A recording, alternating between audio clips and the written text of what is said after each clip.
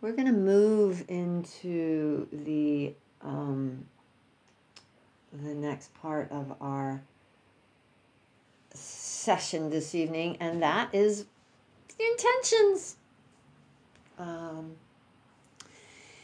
and so we are here to set intention. It's called a New Year's Eve intention setting, and I like the idea of intention better than resolution. Resolution is always, it's kind of, I mean, people set resolutions, but it's also kind of jokey that you'll never keep them, and that, take bets on how long you'll keep your resolution, whatever it is. It has it has an undertone of fixing something that might not be working right. There's a little bit of a harshness to it, a sense of, not always, but maybe I'm speaking personally, this sense of having to meet some kind of standard or criteria that I think is necessary in order to be okay. But instead, intentions are a lot, they're based for me in these teachings, and there's in the Eightfold Path, the second factor of the Eightfold Path is wise intention. And wise intention consists of three aspects. The first one is letting go. They talk about renunciation. And renunciation simply means to let go of those things that may cause harm, that don't serve, that are not skillful or wise or wholesome. And this is where the foundation of the precepts is really helpful, because it kind of gives some guidelines.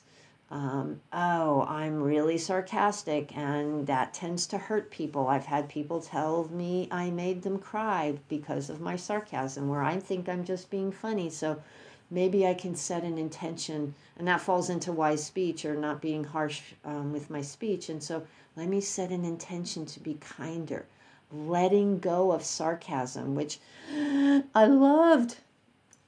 I felt it served me so well for so much of my life, but if I want to live a life that doesn't cause harm, maybe I'll be willing to let go of that. And I've worked on that for years. So that's the type of thing that we talk about with intention, moving away from things that are unskillful towards things that are skillful. Let go of what doesn't serve, and moving into a place of kindness and goodwill, which is another piece of wise intention.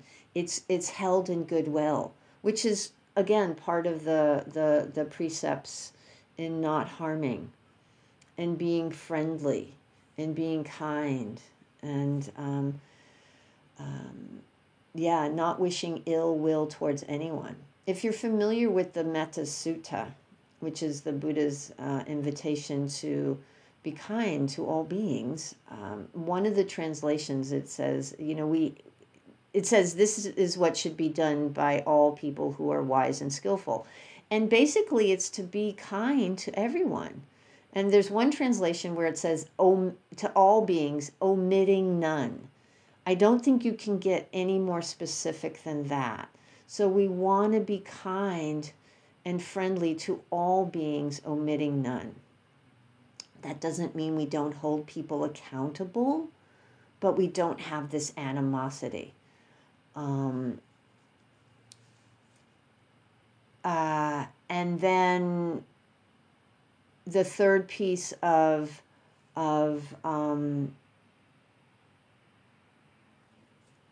wise intention is compassion and kindness. That we want to have this compassionate heart, that we are touched by the discomfort, the suffering of others. The word compassion in Pali is karuna, which means quivering of the heart. And that's what we want to have, this ability to connect with others. So that's intention. That's intention. which I think is a really beautiful way to frame what we want to do. And what we're doing is we're inclining the mind. We're inclining the mind to move in a direction that's wise and skillful. And Daniel Siegel, there's a quote, I don't know where it came from. I think it came from one of his books. He said, neuroscience says that intention primes the nervous system to be on the lookout for whatever will support what we intend. So if we kind of set an intention, then the nervous system is kind of looking out for that. It's like, I don't know. It strikes me as something. It's like you all of a sudden it's in your awareness, and so you're now going to pay attention to it. It's like if you get a new car, and then all of a sudden half of the other people have the same car, or you only see that car. I got a car in April, and now every other car on the road is a Honda Civic, because I got a Honda Civic, and so that's all I see these days. It's nice. I like it. So, but that's what we set an intention. So we create this framework through which we can move. And when we set intentions, we pay attention to where we want to go, and we notice we notice if we're heading in a different direction. And so it's like, I really want to not be sarcastic, or I really want to be more compassionate, or I really want to be gentle, or whatever it is. I want to be more generous with my time. Whatever the intention is, they're all personal to us. We notice, because we've set this intention, that that's what we want to keep in our life, or we notice when we're not doing that. And again, you're not going to be struck down as a bad person, but it's a point of reflection. It's like, oh, this is still a place that's hard for me. This is still a place that's difficult. It's still challenging. So to have some compassion for yourself, because your intention is to go in a particular direction, and you just may not be getting in that direction. As I said, the precepts are a really, really helpful foundation as we move through this. My very first intention setting was back in 2005, and I kind of don't come up with them beforehand. I let them percolate, because we'll do a little meditation before we do the intentions. And what came up for me is wanting to be compassionate towards others and myself, and that was not an easy thing to do, that self-compassion. And so I would begin to recognize when I wasn't being compassionate, when I'd call myself dumbass. If I made a mistake, I went to that harsh voice. And then I would recognize, oh, that's not compassionate. That's unkind. And so it builds our awareness too. We begin to see all the places we might not be who we want to be. We may not be walking the direction we want to walk in. So it's really helpful. Another year, my intention was to live with an undefended heart. I didn't make up that term. I'd heard it somewhere, and it just kind of bubbled up. And then someone a little bit after that asked me if I would do a talk on what living with an undefended heart means. And I've kind of been reflecting on that since. It's been, I think, 9 or 10 years. I don't know. But it's been a long time. And in fact, my little Dharma thing is called Undefended Dharma, because it's become so important. So my lens is undefended. I don't want to have armor up. I don't want to have walls up. And then 2 years ago, New Year's Eve 2020, my intention was to become more intimate with impermanence. And then 2020. So I've been getting to hang out with that for a few years, really becoming intimate with impermanence. So it just brings things into our awareness that may not have been there before. So we're going to go into a meditation now. But before we do that, are there any questions about this?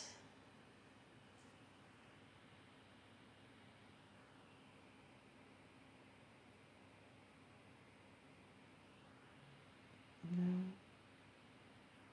Okay. So we're going to go into a meditation, and I'll offer some guidance, but what I want you to do is see if you can drop below the stories that may be there. And because you're going to be reflecting on the year that has passed, the year ahead. So drop it below the stories about shoulds and coulds and see if you can connect with your heart or your belly and listen to that internal wisdom that's there. Really, listen to that internal wisdom and let go of any harshness.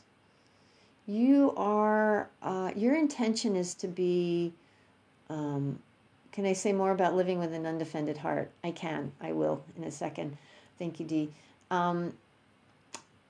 So allow your intention to bubble up if you don't already have one, but listen to that inner wisdom that's there. I know what I was saying. Don't be harsh with yourself. Really come to this with kindness and compassion. You are on a path to being more wise, more skillful, more awake in your lives. You're on a path to let go of those habits that don't serve, that cause suffering, that are painful. And so be gentle with yourselves. Really important. I can't ever say that enough. So briefly, undefended heart is the willingness to live without any of the armoring that I have built up over the course of my life. It's a willingness to put down the habits that I think will keep me safe or enable me to get my way or create a life that I think should be. For me, it was a lot of it was that, I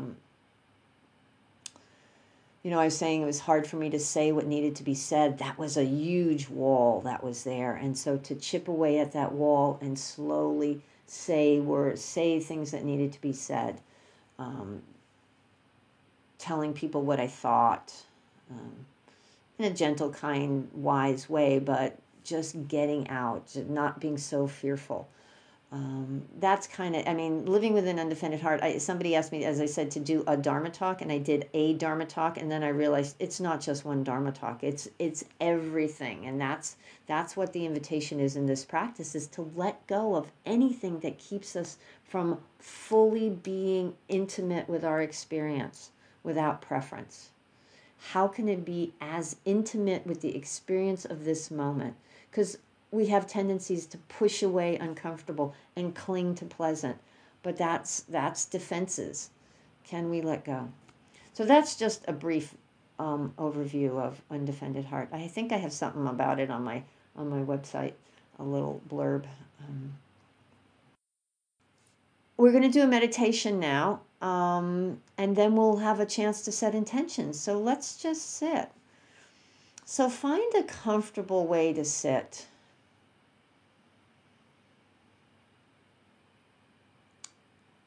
Allow yourself to relax.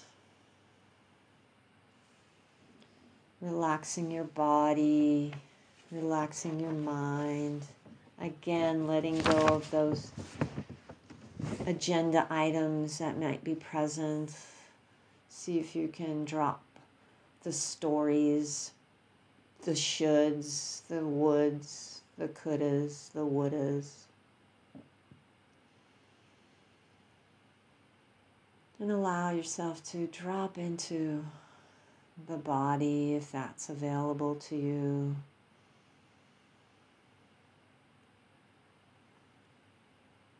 And dropping into the breath, allowing the body to breathe.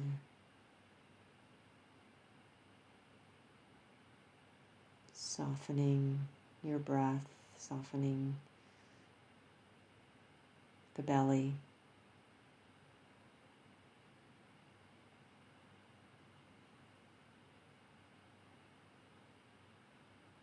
Letting yourself relax.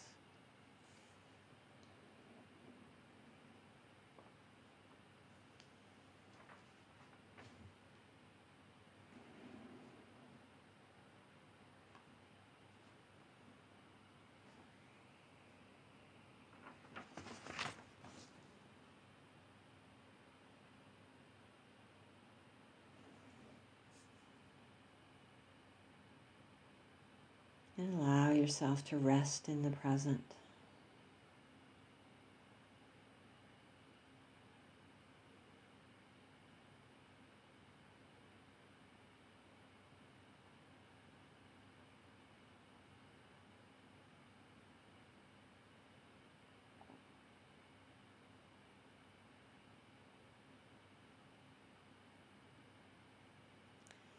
Now I invite you to reflect on the past year, the experiences you had, situations,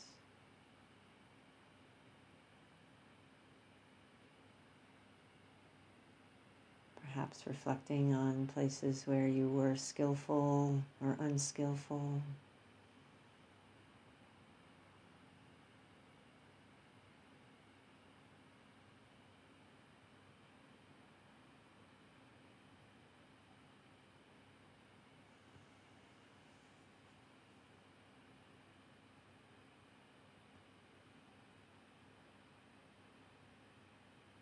Without judgment, without harshness, just a recognition of those places that may be challenging for you. Perhaps those places that are wise.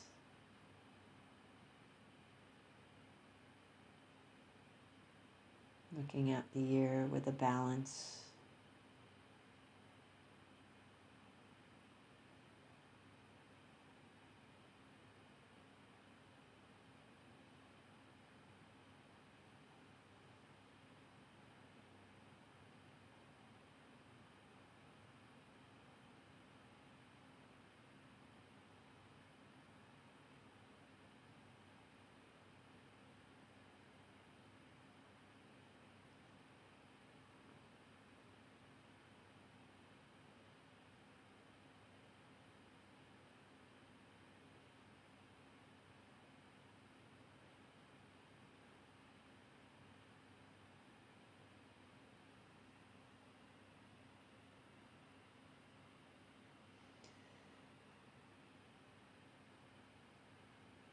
Now I invite you to reflect on the days, the weeks, the months ahead.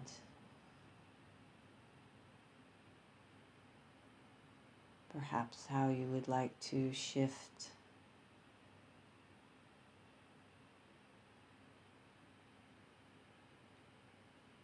to a kinder, gentler experience.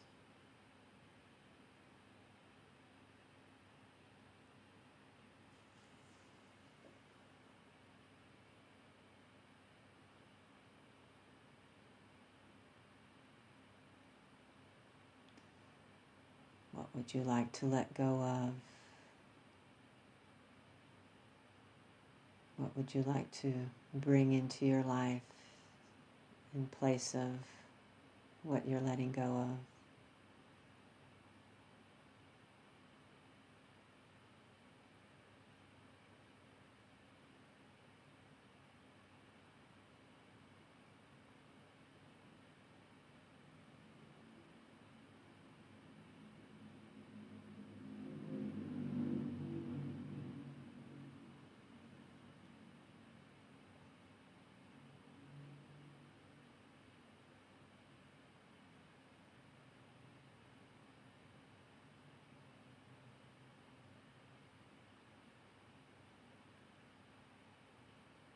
What intention would you like to set for yourself?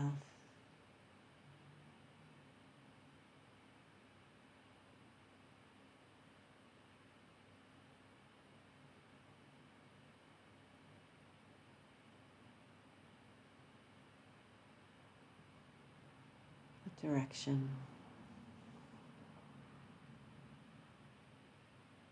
to go in?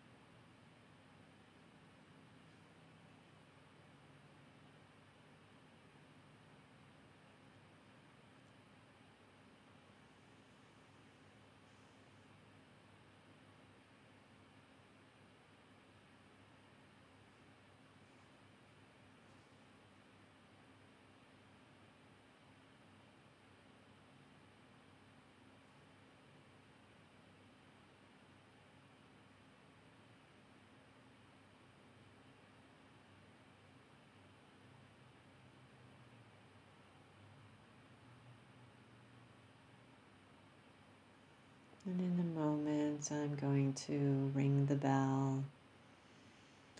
And take your time coming back, perhaps not looking at the screen immediately when you open your eyes.